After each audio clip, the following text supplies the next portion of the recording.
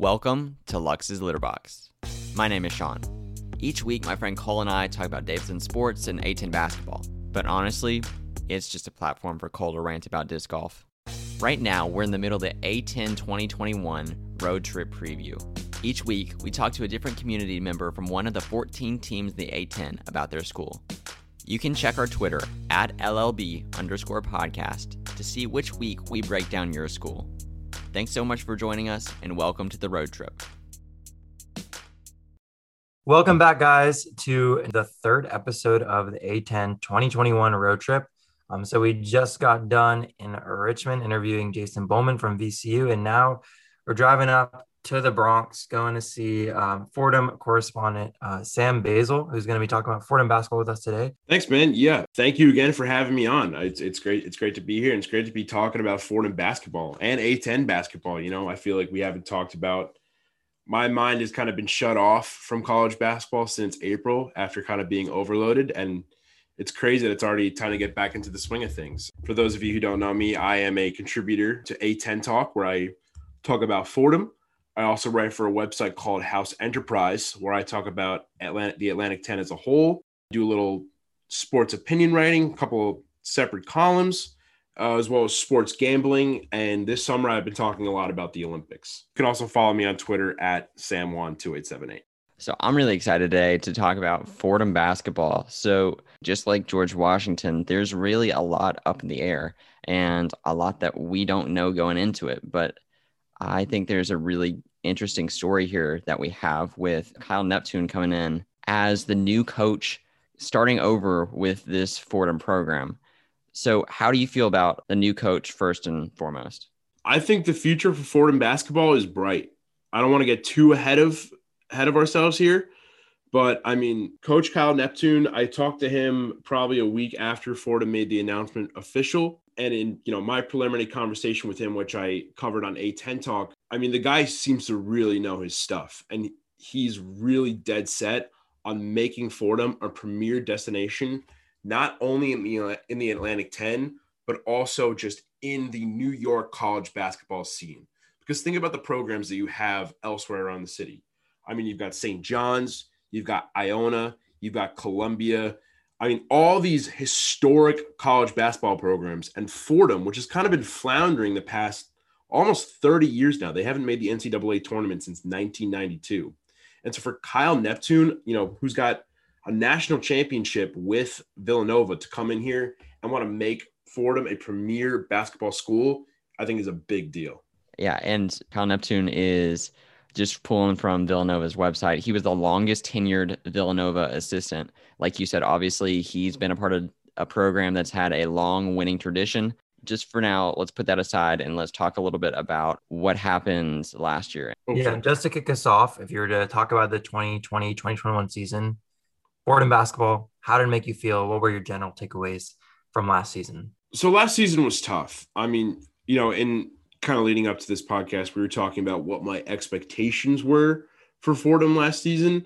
Given where the program was and, the current state of the world at that time, I think the biggest goal for Fordham that year was just to play basketball, to get on the court and play some basketball. And, although they kind of got off to a rocky start, I mean, they canceled their entire non-conference schedule and opened up the season against George Washington. They got through it, and it was rough, but I think they came out of the other side of that tunnel a bit better. Nothing against Jeff Neubauer, but I think Coach Neubauer not being with the team by the end of the season was a big step forward for the program, in just the sense that they were able to finally realize that what Coach Neubauer's was the system that he was trying to bring to the school and to the program just wasn't working, and it was time to move on and bring in this new head coach, which ended up working out great because we got Kyle Neptune. So I think it was a lot of, right place, right time, and kind of just, kind of moving through a lot of the frustrations to get to a better outcome at the end. Let's go into some key losses that Fordham has for this coming year. They lose top three leading scorers in Chris Austin and Tyler Perry and Joel Serrano. all to transfer. But I mean, with the new coaching staff coming in, that's kind of what you expect, especially with the complete rebuild, like what's potentially happening with Fordham. How do you feel about them leaving? I mean, it's tough. I mean, Ty Perry, Joel Soriano, and Chris Austin were all great scorers. They were probably the top 3 players on the team last year. I mean, especially Joel. I mean, he was the center of, kind of Coach Neubauer's defensive schemes and especially their offense. They were dumping the ball to him a lot down low. But that's just something that you have to expect when you're making a coaching change. I mean, say what you will about Jeff Neubauer as a coach. For a lot of the guys on that team, when he left the program, he was the only coach they've had probably in their entire college career. So that's a big change. And it's not something a lot of guys would want to stick with at Fordham, bringing in a new coach. So they might just go seek out an entirely new program altogether. In terms of this being a major hit for the basketball program, obviously no offense to those 3 players. I mean, they're all great. But, I mean, it's just something that every program should expect. And I think that they're going to be able to move on from. In terms of scoring, I think Kyle Neptune has already started to bring in some names that, kind of exemplify what he's going to want to put together in terms of, strategy and a game plan for this team moving forward. The biggest name, I think, entering Fordham this year is Antonio Day, transferring from Florida International University last year. I mean, the dude is an elite scorer. I mean, if you ever get a chance to look at, any highlights or mixtapes of him from his time at FIU, I mean, you can really see that he is a fast-paced, high-volume scorer that I think will really work well with Kyle Neptune's game plan. At Villanova, they were, Jay Wright was a big pioneer of the 4-out, 1-in scheme, which in a conference like the A-10, I mean, the A-10 is a pretty good conference for shooters, so I think that is going to be a really good scheme to use. For those of you who don't know, the 4-out, 1-in is just 4 guys outside the perimeter and 1 guy down low to grab rebounds, just to make sure that, with a lot of cuts across the court, obviously, but just any guy on the court at any time has to be open for a 3-pointer. Yeah, it's gonna be fun to watch. As Davidson students, we're always excited about watching teams that shoot a lot of threes. Yeah, so we've talked about Quisenberry and Day, who I guess we both expect to start at least maybe at the beginning for Fordham. Who are the other names that we should kind of look for next year in the starting lineup and maybe coming off the bench, 6th man, 7th man kind of thing? In terms of, there's actually quite a few returning names that like I was saying, it's kind of natural for a lot of guys to leave after a coaching change, but there are quite a few returning names. I think the biggest one to note is Chuba Ohams, who actually entered the transfer portal following the end of this season and then, decided to come back for his graduation year. So he, I believe, is using that extra year of COVID eligibility. And so he'll be back. He has been Fordham's kind of starting center for probably the past 2-3 years now. And he's just been great. I mean, in the 2020 to 2021 season, he was out for a long time due to injury and kind of came back during the Atlantic 10 tournament, but, wasn't fully up to speed. But I think the biggest plus for having Chuba Ohams back is that he retains probably the best part of Jeff Neubauer's tenure at Fordham, which is just elite defense. As disappointing as Fordham's win-loss records had been during the Neubauer era, in the 2019 to 2020 season, Fordham was ranked top 10 nationally in defense. So even though they couldn't really get the ball in the basket, they were really, their wins were just, 54-53 wins, 59-57 wins. They were really, kind of bringing opponents down to their level in order to get out a really close win. And so I think Chuba staying with the team is going to be a huge, huge plus for Fordham's defense, especially in this kind of weird transition year with Kyle Neptune. Right. So, I mean, figure with any new coach and then Fordham's getting so many new roster additions that it will kind of most likely be like a transition, a rebuilding year. I'm not exactly sure of the ages of these transfers, but as a way that you kind of see it is like Ohams and like Tubes and Josh Navarro kind of like showing the younger transfers the good part. They're like transitioning. Like, no, I see where you're getting at. Yeah, I mean, I think you can't expect much out of Fordham in terms of a possible NCAA appearance this year, obviously, or, even that stellar of an Atlantic 10 record. But with these transfers, guys like Chuba Ohams, returning guys like Chuba, Jalen Cobb, Josh Navarro, even though they're in their first year of this Kyle Neptune system as well, they're going to be able to get, incoming freshmen and transfers and recruits coming to visit the school, to make that decision in the spring of 2022, what the Fordham culture is all about. They are laying the groundwork along with Kyle Neptune as to what Fordham's basketball culture will be for the next 5 years, maybe 10 years. However long Kyle Neptune decides to be at Fordham, everything that happens this year is going to be super crucial. And guys like Chuba Ohams and Jalen Cobb will have a huge role to play in that laying of the groundwork. How do you think that this new coaching hire will excite the fan base and the student body to eventually come out to games and stuff? From even before Kyle Neptune was officially made head coach of Fordham basketball, this coaching search has really invigorated, Fordham fans, both currently at the school and alumni. One of the big things about Fordham is that the alumni network is pretty deep and it's pretty well entrenched in the immediate, kind of New York metropolitan area. And while you haven't seen it in these last couple of years, I think a coach like Kyle Neptune who can, get wins at home in Rose Hill Gym, which is something that he really emphasized that he wanted to do, you're going to get fans in those seats. You're going to get people watching Fordham basketball on TV. You're going to get fans or maybe alumni who were just kind of casually into the basketball program or just kind of want a reason to kind of get back involved with their alma mater are going to want to come watch Fordham basketball if Kyle Neptune can put on an entertaining and winning product. So I think already we're seeing the kind of gears in motion of almost like a Fordham basketball renaissance. Again, I don't want to get too ahead of ourselves here, but the future is bright. I got one more question about Fordham this year and what we can expect.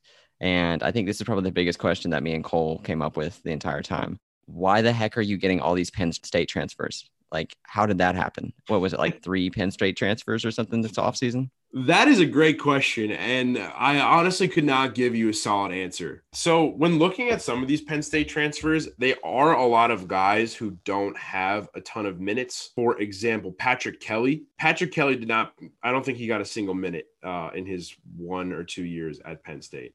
Maybe one of Kyle Neptune's current recruiting strategies in terms of transfers is, kind of reaching out to these Power 5, Power 6 schools, whatever it is in college basketball compared to college football. I mean, I know at A10 Talk, we like to say Power 8.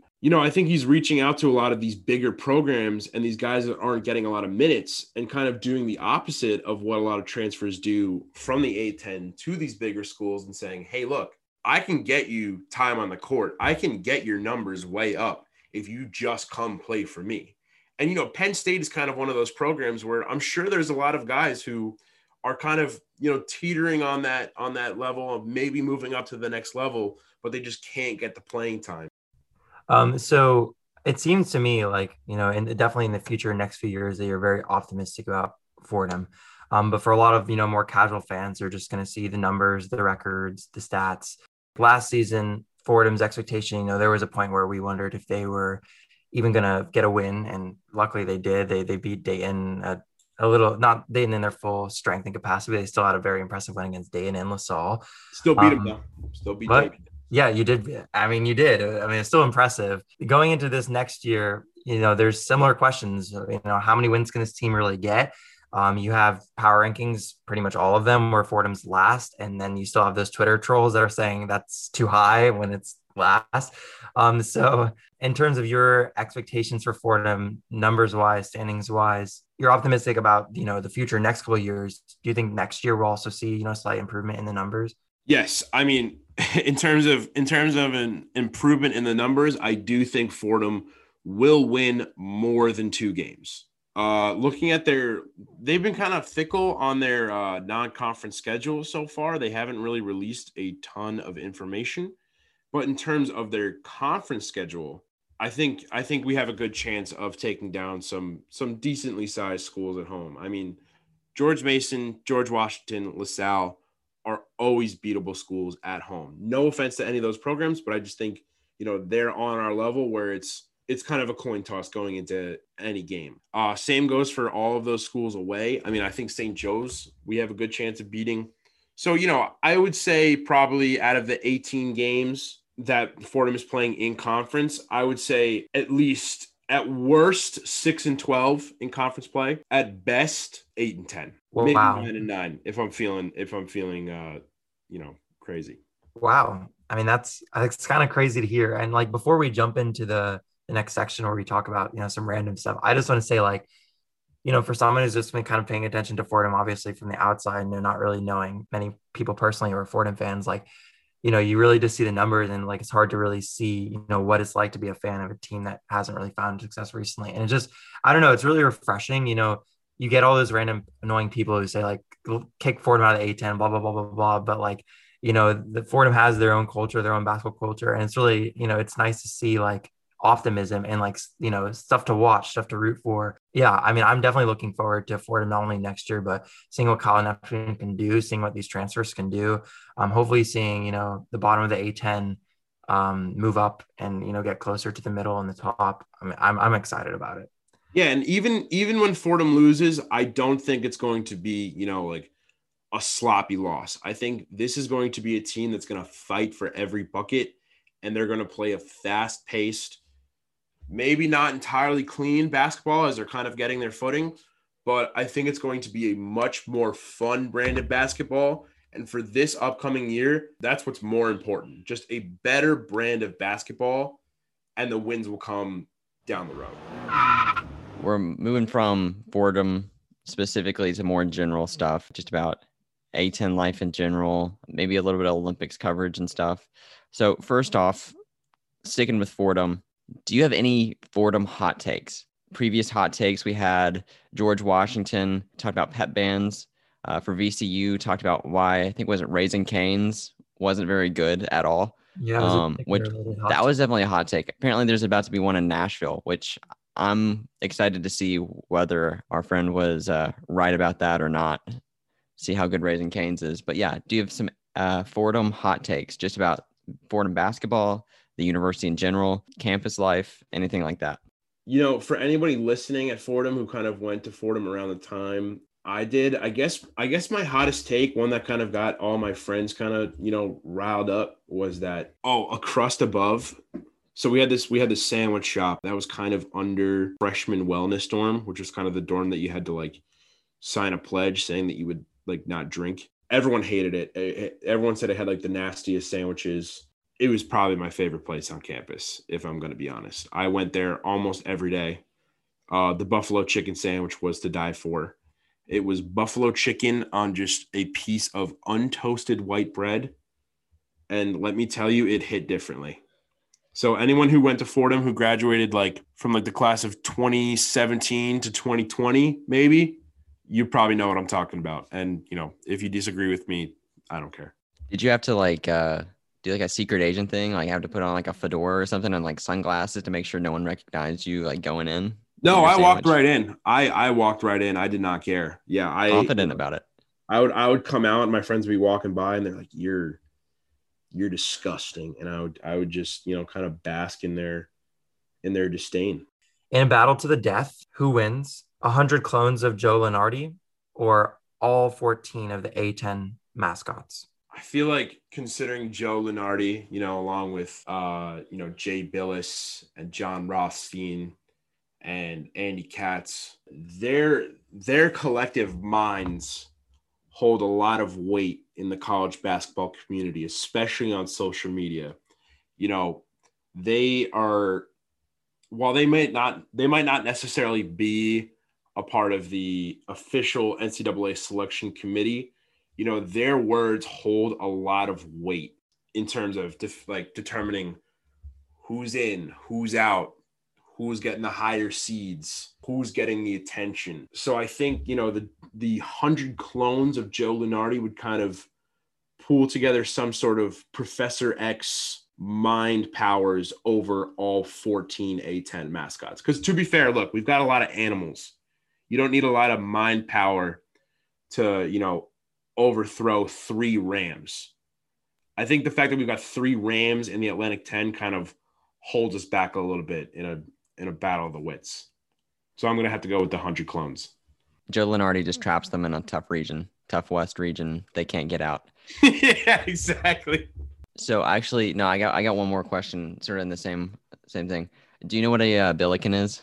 You know what? I Googled it one time because I was at Chaifetz Arena traveling with the Fordham basketball team, and I read the Wikipedia, and it comes from some sort of poem, and it just hurt my head trying to figure it out. Yeah, people keep saying the Billikens are going to like kill a lot of Joe Lunardi's. I'm just like so confused. I kind of understand like why people would kind of overpower the Billiken though. It's kind of got that like scary elf on the shelf energy where like you don't know what it's like fully capable of.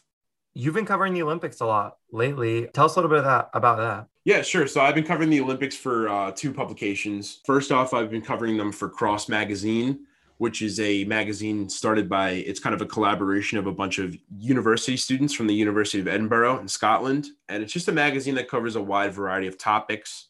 Their slogan is, kind of rethinking student media. So it's just kind of creating like a space for, different creatives of all types to kind of contribute their work. And so what I've kind of been trying to hit the Olympics at a couple different angles. One of the pieces I've been working on that's actually out on the site now is kind of coverage on the Olympic refugee team, which is something I've really found fascinating over the past couple of years. We saw it first debut in the Rio Games in 2016. They brought it back for the Korean Games in 2018, and it's been a feature this year at its peak so far in terms of the amount of players and competitions that it's been in Tokyo in 2020. And so this team is basically, they pull from athletes who have confirmed refugee status by the United Nations Refugee Committee around the world. They might be hosted in Germany, they might be hosted in the Netherlands, they might be hosted in the United States. And these are athletes that are, while they are fleeing these serious political and social crises around the world, they're still some of the best athletes on the planet. And so the Olympics kind of gives them this space, not only to, compete at the best of their ability, in a spot they deserve, but also to kind of, shed light on the millions of refugees around the world. And so not only do they compete at the games, but the IOC does work with several refugee athletes, in terms of education and building programs, athletic programs for, refugees outside of the games as well. So I think it's a great program. Yeah, and you can check out my full write-up on that, probably somewhere in my Twitter. I also talk about, just some of the bigger moments from the Olympic Games that we've seen so far, including probably my favorite moment so far, which was in the women's street skateboarding event. This was the first time we've seen skateboarding at the Olympics this year. And it featured one of the youngest podiums we've ever seen in Olympic history. Podiums went like this in age range: gold to a 13-year-old from Japan, silver to a 13-year-old from Brazil, and bronze to a 16-year-old from Japan. So that was pretty crazy. That's what a lot of the new events at the Olympics have been demonstrating. They've kind of been pushing back at this kind of traditional Olympic mindset. I mean, don't get me wrong. The Olympics have always been they've always had wiggle room for creativity. I mean, there's plenty of, out of the norm events, but I mean, with the new events this year, skateboarding, sport climbing, surfing, they're kind of really pushing the envelope in terms of what we accept as an Olympic sport. And in terms of getting viewers and engagement on social media, I think it's done a great job. I mean, it brings a lot of people who might not have necessarily watched the games to watch it. And it overall just creates a lot more fun atmosphere, because that's what the Olympics is really about. Yeah, talking about those, like the new events. I mean, there's some old events, though, that seem a little bit weird, too, like for the Winter Olympic Games, like the biathlon. Like, who thought it was a good idea that, like, we're going to ski downhill and then we're going to shoot at things. And that's going to be fun. And everyone's going to want to watch that. Just generally, if you wanted to add a sport to the Olympic Games, you could create the sport if you wanted to. What would you do? I mean, I could think of two. I could probably think of two that I'm pretty much only including because I feel like I could compete in both. One, Magic the Gathering. I mean, hit me up anytime on Arena. I'll smoke you with my Niv Mizzet Guild deck. Come at me. I think I can win gold. Two, this would be tough because I think baseball and softball already have a pretty hard time like getting into the Olympics on a consistent basis. But I think if you put wiffle ball in the Olympics and just like streamed it on like YouTube or Instagram or something, it'd be a great time. It'd be amazing. I mean, it's so much more fun because the pitches are so crazy and there's so much that can happen. It'd be great. Yeah, no, as soon as they add like Magic the Gathering, as soon as they add Clash Royale, which I got really good at one summer, as soon as they add that and Wizard 101 PvP, as soon as they add those two things in, then I am a gold medal finalist already. I was going to say, if you don't mention Wizards 101, I was going to shame you for not just embracing who you are, a big wizard or whatever you do in that game. I don't know. Also, kind of the theme of this podcast, real quick, is that basically me and Cole are doing a road trip around the A10. And so each week we ask our guests one question, which, by the way, Cole, I'm making a Spotify playlist with all of this. We ask our guests, if you could have 3 songs for a road trip, what would your top 3 songs be? Oh, that is a great question. I'm going to head over to my Spotify road trip playlist and I'll let you guys know right now. You're prepared. Always. All right, first one, because, I feel like highways, driving a lot of highways on a road trip. Highway Tune by Greta Van Fleet. The New Workout Plan by Kanye West. And, my last one. Oh, this is tough. I'm going to have to go Don't Start Now by Dua Lipa. Dua Lipa. That's very, very diverse. Dua Lipa. Yeah, Dua Lipa. Exactly right. No, most people have really been picking stuff like pre-2000. So to hear some Dua Lipa, it's kind of going to mix things up. I like it. I mean, if I'm going to be on the road for a long time, I gotta switch it up every once in a while. So yeah, you got to switch up the moods. I think that about wraps things up. Sam, thank you so much for coming on the episode. I really enjoyed this conversation with you about literally everything. Where can the fans find you? Yeah, so mainly pretty much like the hub for all of my stuff is on Twitter. That's at SamJuan2878. That's SAMJUAN 2878 on Twitter. You can also follow my kind of catch-all sports page on Instagram. That's Sports by Basel. That's just Sports by and my last name, Basel, Basel. And that's kind of my catch-all for all the websites I write for. So A10 Talk, houseenterprise.com, and my podcast, which you can find on Spotify. New episodes coming soon. I took a bit of a break for the summer, but it's called The Basel Daily. Cole was actually really excited about that. I showed that to him. He's like, "Oh, look, it's all my teams. I can just listen to the podcast." And yeah, it's me being a miserable New York fan for 5 minutes every day.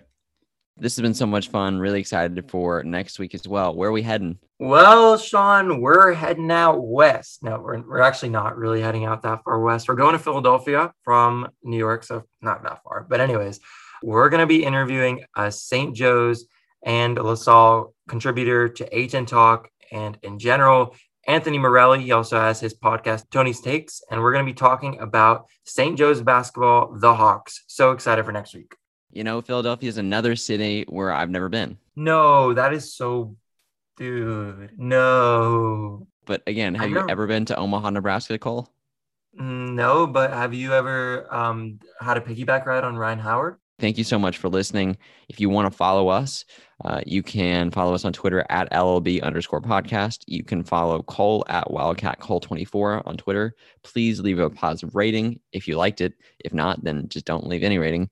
That'd be awesome. And you can hit the follow button on whatever your preferred podcast hosting service is. All right. Well, I think that wraps things up. I don't know, again, if you've been listening, but I've been having all our guests close with a little bit of a Lux's Litter Box roar meow. You want to give a little meow, roar, whatever you come up with for the close? Thanks so much for listening. Go Wildcats. Yeah, I'll give a little. I think that's the best one we've had. Sexiest one we've had. That was the weirdest thing I've ever done on a podcast.